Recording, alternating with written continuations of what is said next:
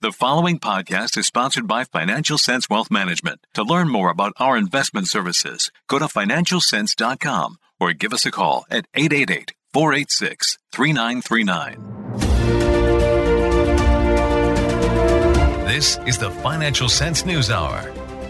Now, here's the Financial Sense News Team.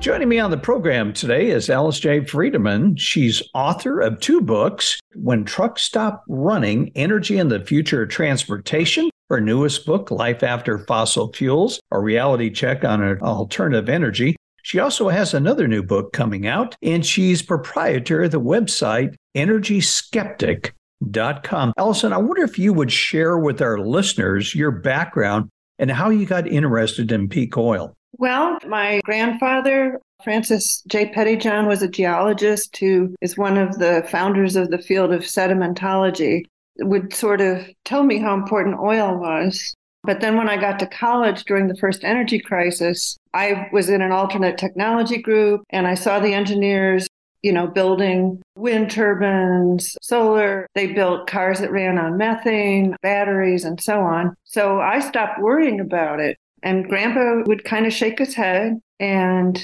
he wrote a memoir, which I unfortunately didn't get around to reading until 2000. And it turns out he was best friends and a mentor to M. King Hubbert at the University of Chicago. And it talked a lot about Hubbert and his peak oil theory, and that the world peak oil would be in the year 2000. And I was like, what? That was pretty alarming to me because I did know oil was important. Everything around me was running on it. And so I started doing research on Hubbert and came across Hubbert's curve at the Colorado School of Mining and then various forums that talked about how renewables couldn't replace oil. And I was like, oh, of course they can, And I started going to UC Berkeley to do my own research. I have a degree in biology with a chemistry physics minor, and I was in the Science Writers Association, so I wasn't at all fazed by doing research on my own. Meanwhile, I have a career in transportation, and so that was also making me very aware of the role that oil played. I worked for American President Lines, the 5th largest shipping line, and 90% of goods that are traded globally travel by ship. And a whole lot of ships out there are carrying coal and oil. And then the goods would be transferred to trains and trucks. And I saw everything got on a truck, everything. So that's how I came to write my first book for Charles Hall, for Springer, which is Nature Magazine's publishing arm. Well, in your book on trucks, you talk about kilojoules of energy that are used by different forms of transports. Helicopter, 55,000, air freight, 30,000, compared to oil tankers of 50 and trains of 250 and 60. The thing that really struck me, and I didn't realize this, 1 gallon of diesel fuel on a train will move a ton of goods 476 miles. I'm surprised. I know at one time, as we began the Industrial Revolution, part of that was the transportation system and trains, which was a big growth industry in the 19th century. What happened to our trains that used to crisscross the country? Well, it turns out that the freight rail, which is the most important, is in private industry hands, and they spend more than any other industry just maintaining what they have. So that makes it too capital intensive to lay more rail. So there's only roughly 95,000 miles from point A to B rail out there, and everyone wants stuff just in time. So I just hate to think of how much oil has been wasted on trucks that are half empty or completely empty after returning from a factory or other delivery, given how much more efficient rail is. It's just been this tremendous waste of oil while it was cheap. And there still ought to be a dating service for trucks where when they are empty that they can find some other place nearby to pick cargo up and take it somewhere. It's just, one of the biggest wastes of energy in the history of mankind. This strikes me when you say we want things immediately. And I made this comment on Amazon, and it was amazing because Jeff Bezos said eventually Amazon will go bankrupt. And my job is to delay that day for as long as I can. And the reason I think that happens, Alice, for the point you're making, in one day, I ordered vitamins. That was $10. That was a separate delivery from Amazon. I ordered some file folders. I think that was $12. That was another delivery from Amazon. And then I ordered some Keurig cups, and that was $70. That was a third delivery of Amazon. So you've got a separate driver, a separate truck, and each one of those deliveries, they're delivering $10 of merchandise to my house. That's wasteful and it's costly. Oh, yeah. It's absurd. It's interesting. He seems to realize that will end. Yeah. I want to talk about the Industrial Revolution to our technology revolution today.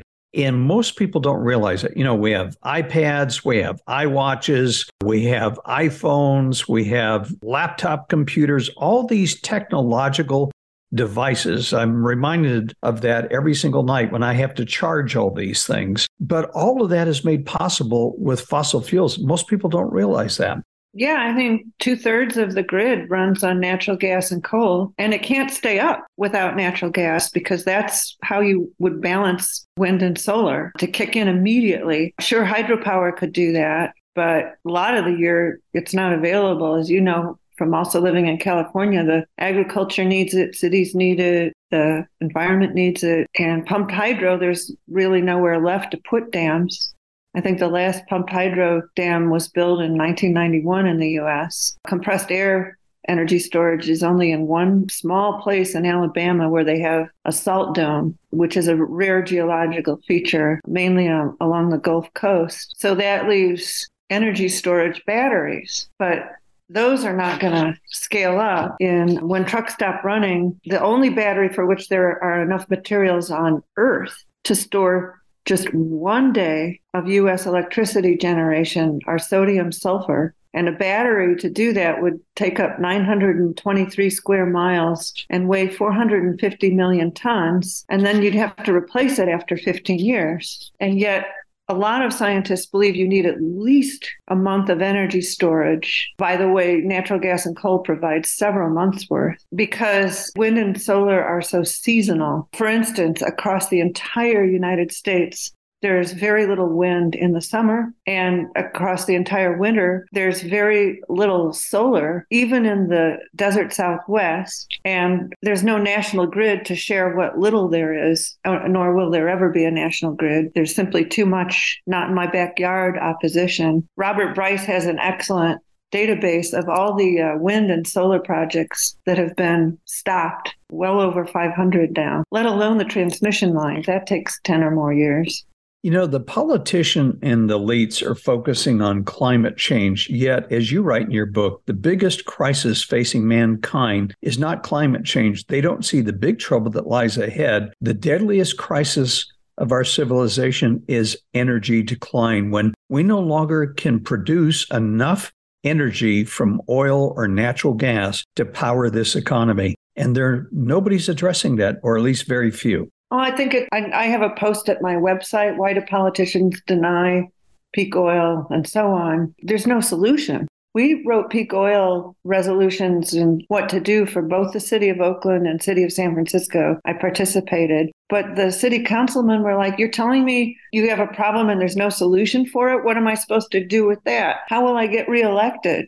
I mean, you look at Reagan's Morning in America versus Jimmy Carter's We Need to Put More Sweaters On. It's just politically impossible to tell the public and try to prepare them. Well, eventually that's going to arrive. And I don't think most people realize that, we think of oil, we think of the gasoline we put in our cars or the diesels and RVs and trucks, but cement, steel, roads, cars, farm machinery, food, healthcare. And I think there's something like 500,000 other products. It's not just gasoline. Fossil fuels is embedded in everything we do in our daily lives, from the plastic in our alarm clocks in the morning to the electricity running our coffee pot to the gas we put in our cars, the heating and cooling in the buildings that we work or in our homes, to cosmetics and pharmaceuticals. I mean, it is part of what modern life is today, all on fossil fuels. Well, and natural gas-based fertilizers to make ammonia that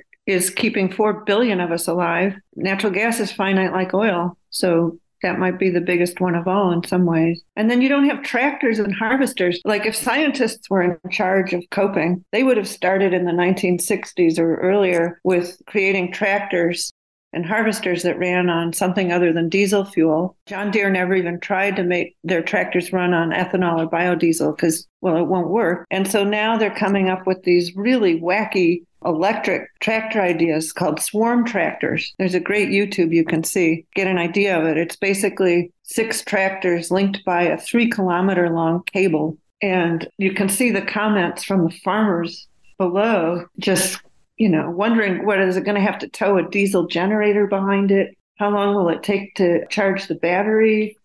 I think the biggest problem of all is that they would weigh so much that they would compress the soil permanently and reduce crop production. John Deere said that to make an electric 8R diesel row crop tractor, which is, how most food calories are produced, today's diesel would cost $250,000 and weigh 28,000 pounds. But to replace it, to make it all electric, it would cost over $1 million and be twice as big and heavy. And I think also of interest, I wish we could certainly make wars obsolete, but the U.S. military is the most peak oil aware of any branch of government. And so they've been trying for years and years and years to figure out how to replace diesel, since all their war machines run on it. Their tanks, their planes, their drones, the supply chains. And they asked the National Academy of Sciences to take a crack at it in 2021. The National Academy is a great source of information. It's the U.S. top scientists nominated by fellow scientists. So that leaves industry and big business and government out of it. And they give very honest opinions to Congress and other departments like the Government Accountability Office. So they looked at how would you keep wars going. And one of the ideas that's been proposed that they rejected was that you'd have mobile nuclear power plants that would be, very small, that you could recharge everything on. I mean, what could go wrong with that? Oh, my goodness. Talk about a target. Kaboom.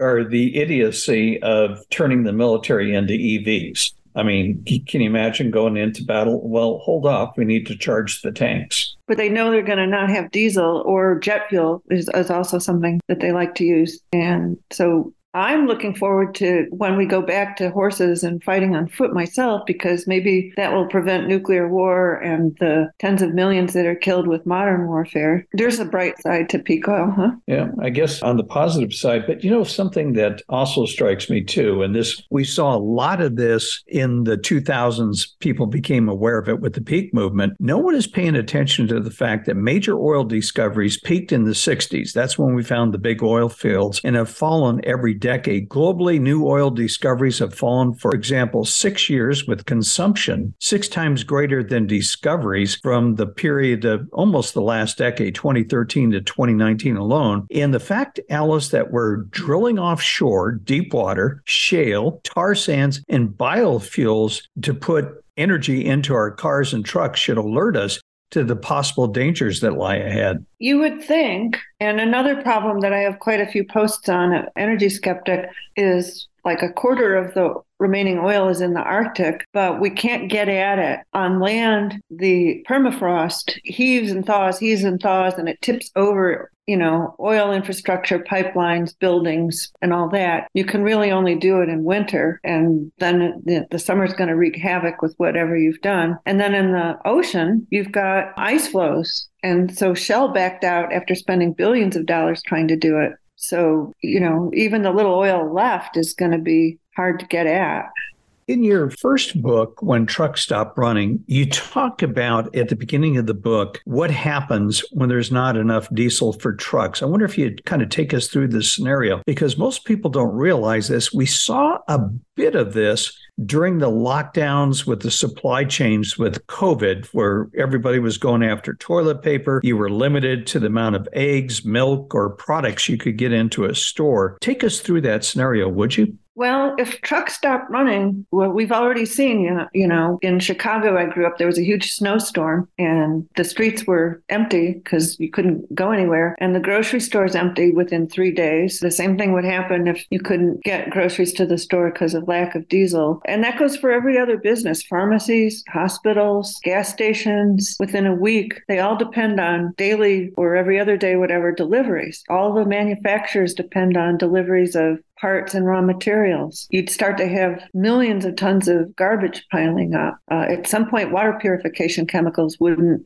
arrive and it would be unsafe to drink your water. I mean, it's like civilization could end within a week. But I know from the 1980 plan for rationing that the Department of Energy wrote, they would immediately ration gasoline to agriculture off the top so people were fed. And then whatever else could be spared would go to keeping the rest of society running, the police, fire trucks, cooking, that sort of whatever. But the public would be last in line because you need all the other uses of oil first. So I guess it will be, there's the positive thing. We'll get more exercise, more bicycling and walking, huh?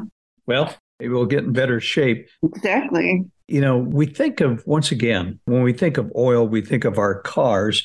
But in your book on Truck Stop Running, you talk about how energy is used in our society, where oil goes. 28% is transportation, 21% is in industry, about 11% residential and commercial, and then 40% for electric power. And that's important too, because we want to go green. And they keep talking about, we're all going to be driving electric cars if everybody can afford them, which I don't think is possible. But nonetheless, where's all that energy going to come from that's going to power the grid if, at night, instead of just your car parked in the garage, your car's parked in your garage and it's being charged?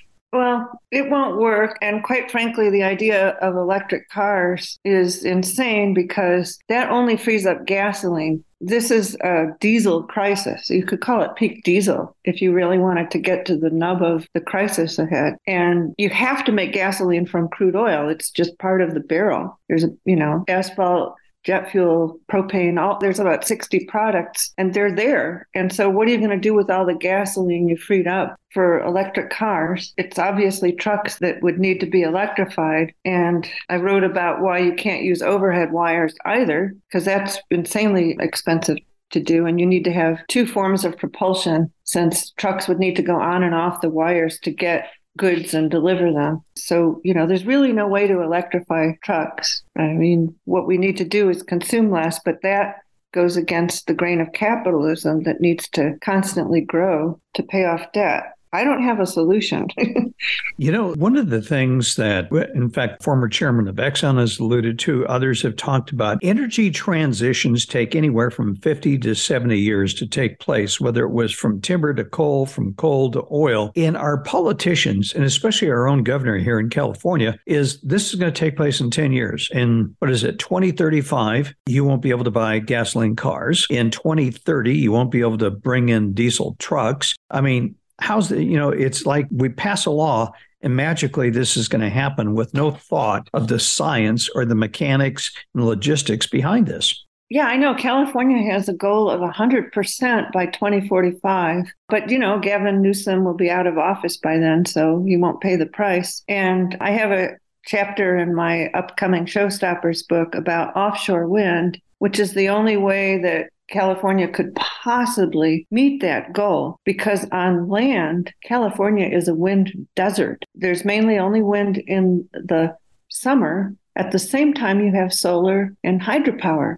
And then the rest of the year, all of them are not so great. And we don't have enough geothermal to matter. And the only place that really has a lot of wind, and it has a lot, is offshore from Mendocino north to the Oregon border. But that's not where the other 39.5 million of us are, hundreds of miles away in the middle to southern parts of California. They're talking about Humboldt County, the port in Eureka, and that only 45,000 people live there. And then California at night, like nearly all wind turbines on Earth are built in water less than 200 feet deep. Well, the depths offshore are 2,000 to 3,500 feet deep. And nowhere on Earth has seas as rough as offshore California. It's hard to imagine that wind turbine not going for a swim or deciding to have an onshore vacation. The way to tether it that deep is not commercial. Nobody knows how to do it. You'd have to invent robots that could do it and go down and maintain it. You have to have new ports because you need thousands of feet to assemble the turbines on because they're so big. There's no way they can go overland. Even wind turbines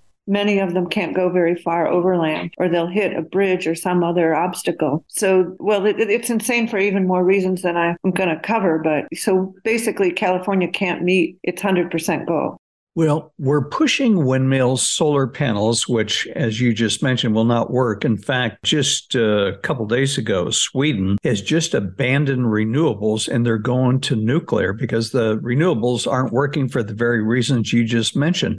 Where is the critical thinking of government and industry? If I was running a company, and let's say an industrial company, where I need power and intense heat to make things like steel or even cars, you would think that the CEOs of these companies would be looking at this and thinking about the future of their business. Well, I don't know what they would run it on. Chapter 9 of Life After Fossil Fuels talks about how you need fossil fuels to generate the 3,000 degree Fahrenheit heat to extract metals from ores, make cement, iron, ceramics, glass, microchips for computers and every other device on Earth. And renewables can't do that. I mean, geothermal only gets up to 370, conventional reactors 575. You can't really use hydrogen or electricity in kilns or blast furnaces because they're more pinpoint. And there is no commercial way to do it with hydrogen or electricity. But cement, steel, iron, and all that are the backbone of civilization. So, and even the advanced nuclear reactors are not commercial. They're far from commercial. The Natrium's liquid metal sodium fast reactor can get up to 1,100. They just got $2 billion, by the way, from the latest infrastructure plan. And the X-Energy's Pebble Bed high temperature gas reactor can get up to 1,800 Fahrenheit, and they just got $2 billion.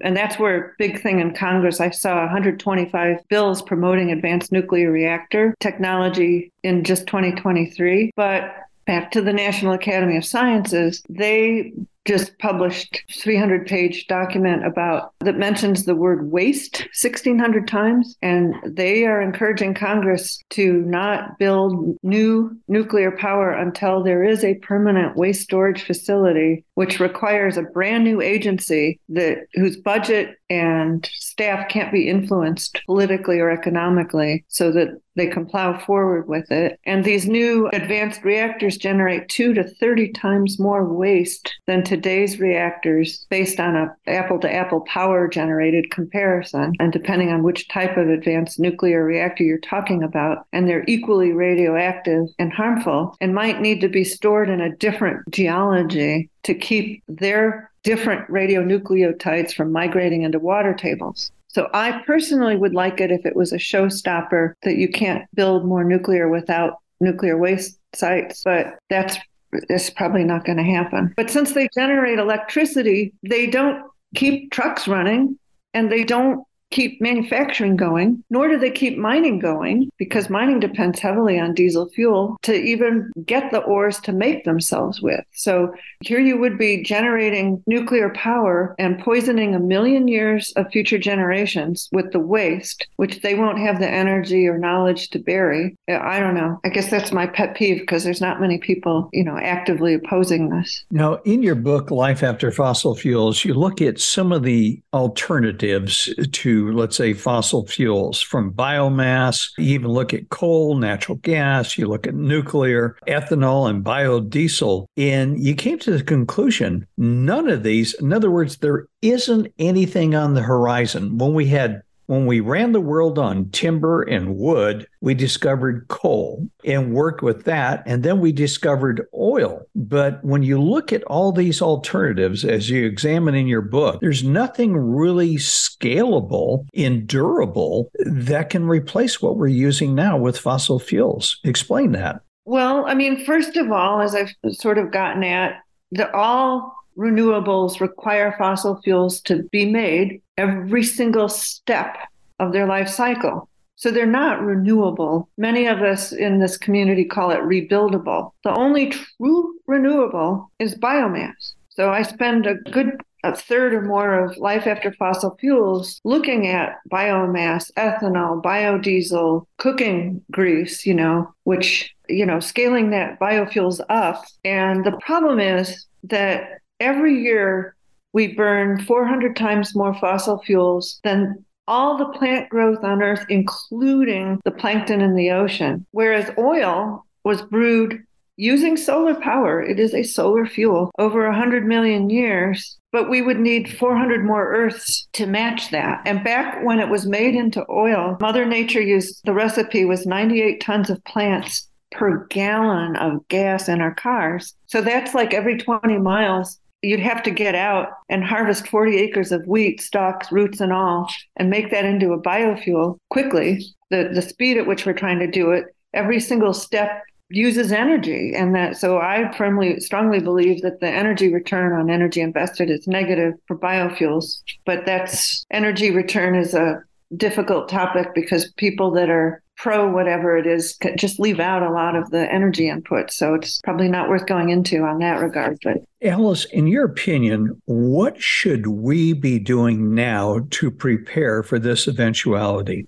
We could certainly try to make homes more insulated so that they can tolerate heat and cold better without air conditioning and heating. We could start walking and bicycling more. That's where electricity would be nice, to have electric bikes. They don't take as much power at all as cars do to recharge. We should learn skills that we'll eventually need, but above all, consume less and maybe become more aware of all the harm we're doing to the planet. If we were going to mine the materials needed for renewables, that would affect 37% of the Earth's surface. China already has lost 20% of their arable soils to pollution from mining and coal. I mean, do we really want to destroy the planet? Simon Michaud has written something you may have heard of, where he actually estimates how much material you'd need to make and energy to make the renewables to replace fossil fuels. And we would run out of copper, some rare earth metals, and quite a few things before even the first generation were built. So we need to go back to a simpler way of life.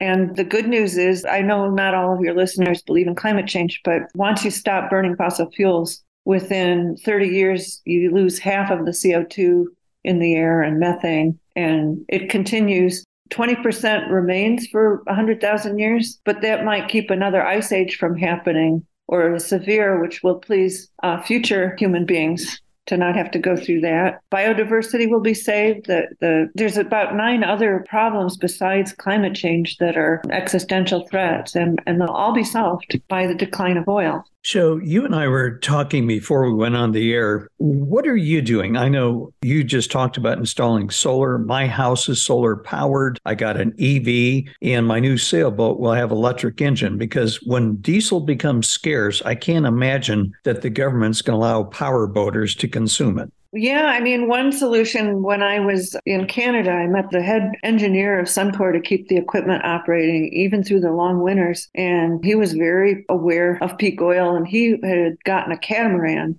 which is wind powered, and was learning how to sail that in rougher and rougher weather. And catamarans can store quite a bit of food. I've learned how to garden, can, dry fruit. Those are the skills I'm most interested in. I think everyone has different interests and skills to learn. I mean, carpentry is going to be important. There's all kinds of skills that will be useful. You look at Cuba, where they're still keeping the cars running from 50 years ago. And hey, we won't be able to do that with cars today because they're too dependent on hundreds of microchips. But people that can still craft custom parts to fix aging equipment will be in high demand. There's quite a bit written about it. This isn't actually what I specialize in. People should go to postcarbon.org, resilience.org, permaculture. There's many, many people what Stan Cox, who's written about rationing systems. There's many people writing about what to do, that's what they do, and to get more detailed and wider advice than I could give.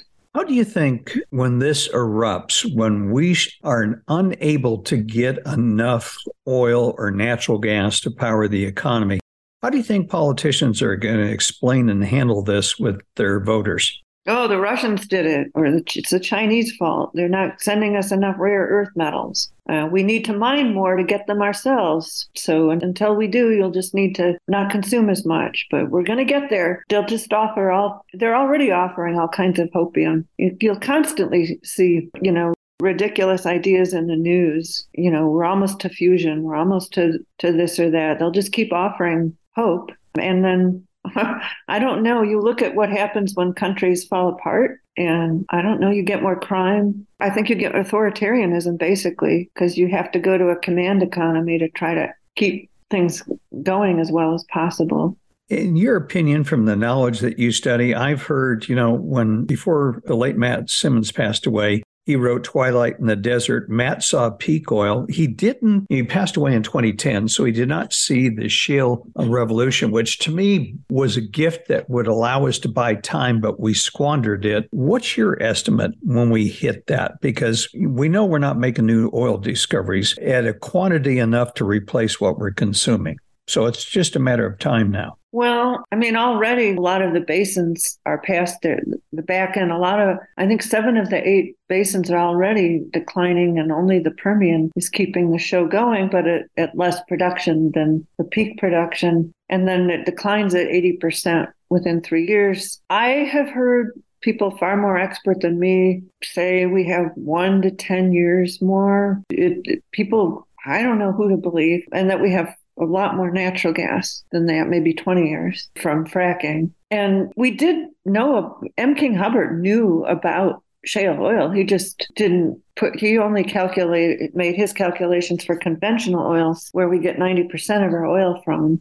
It was just ridiculously expensive to try to get at it back when he knew about it in the 1940s. So it's not a complete surprise, but it's like the dregs. It's like the bottom of the barrel in terms of trying to get oil. So yeah, I don't know. I really don't know. You should talk to Tad Patzik or other experts that are looking at it. Well, listen, Alice, as we close, tell our listeners about your website, energyskeptic.com. And once again, the 2 books that Alice has written, her first, When Trucks Stop Running, Energy and the Future of Transportation. Her latest, Life After Fossil Fuels, a reality check on alternative energy.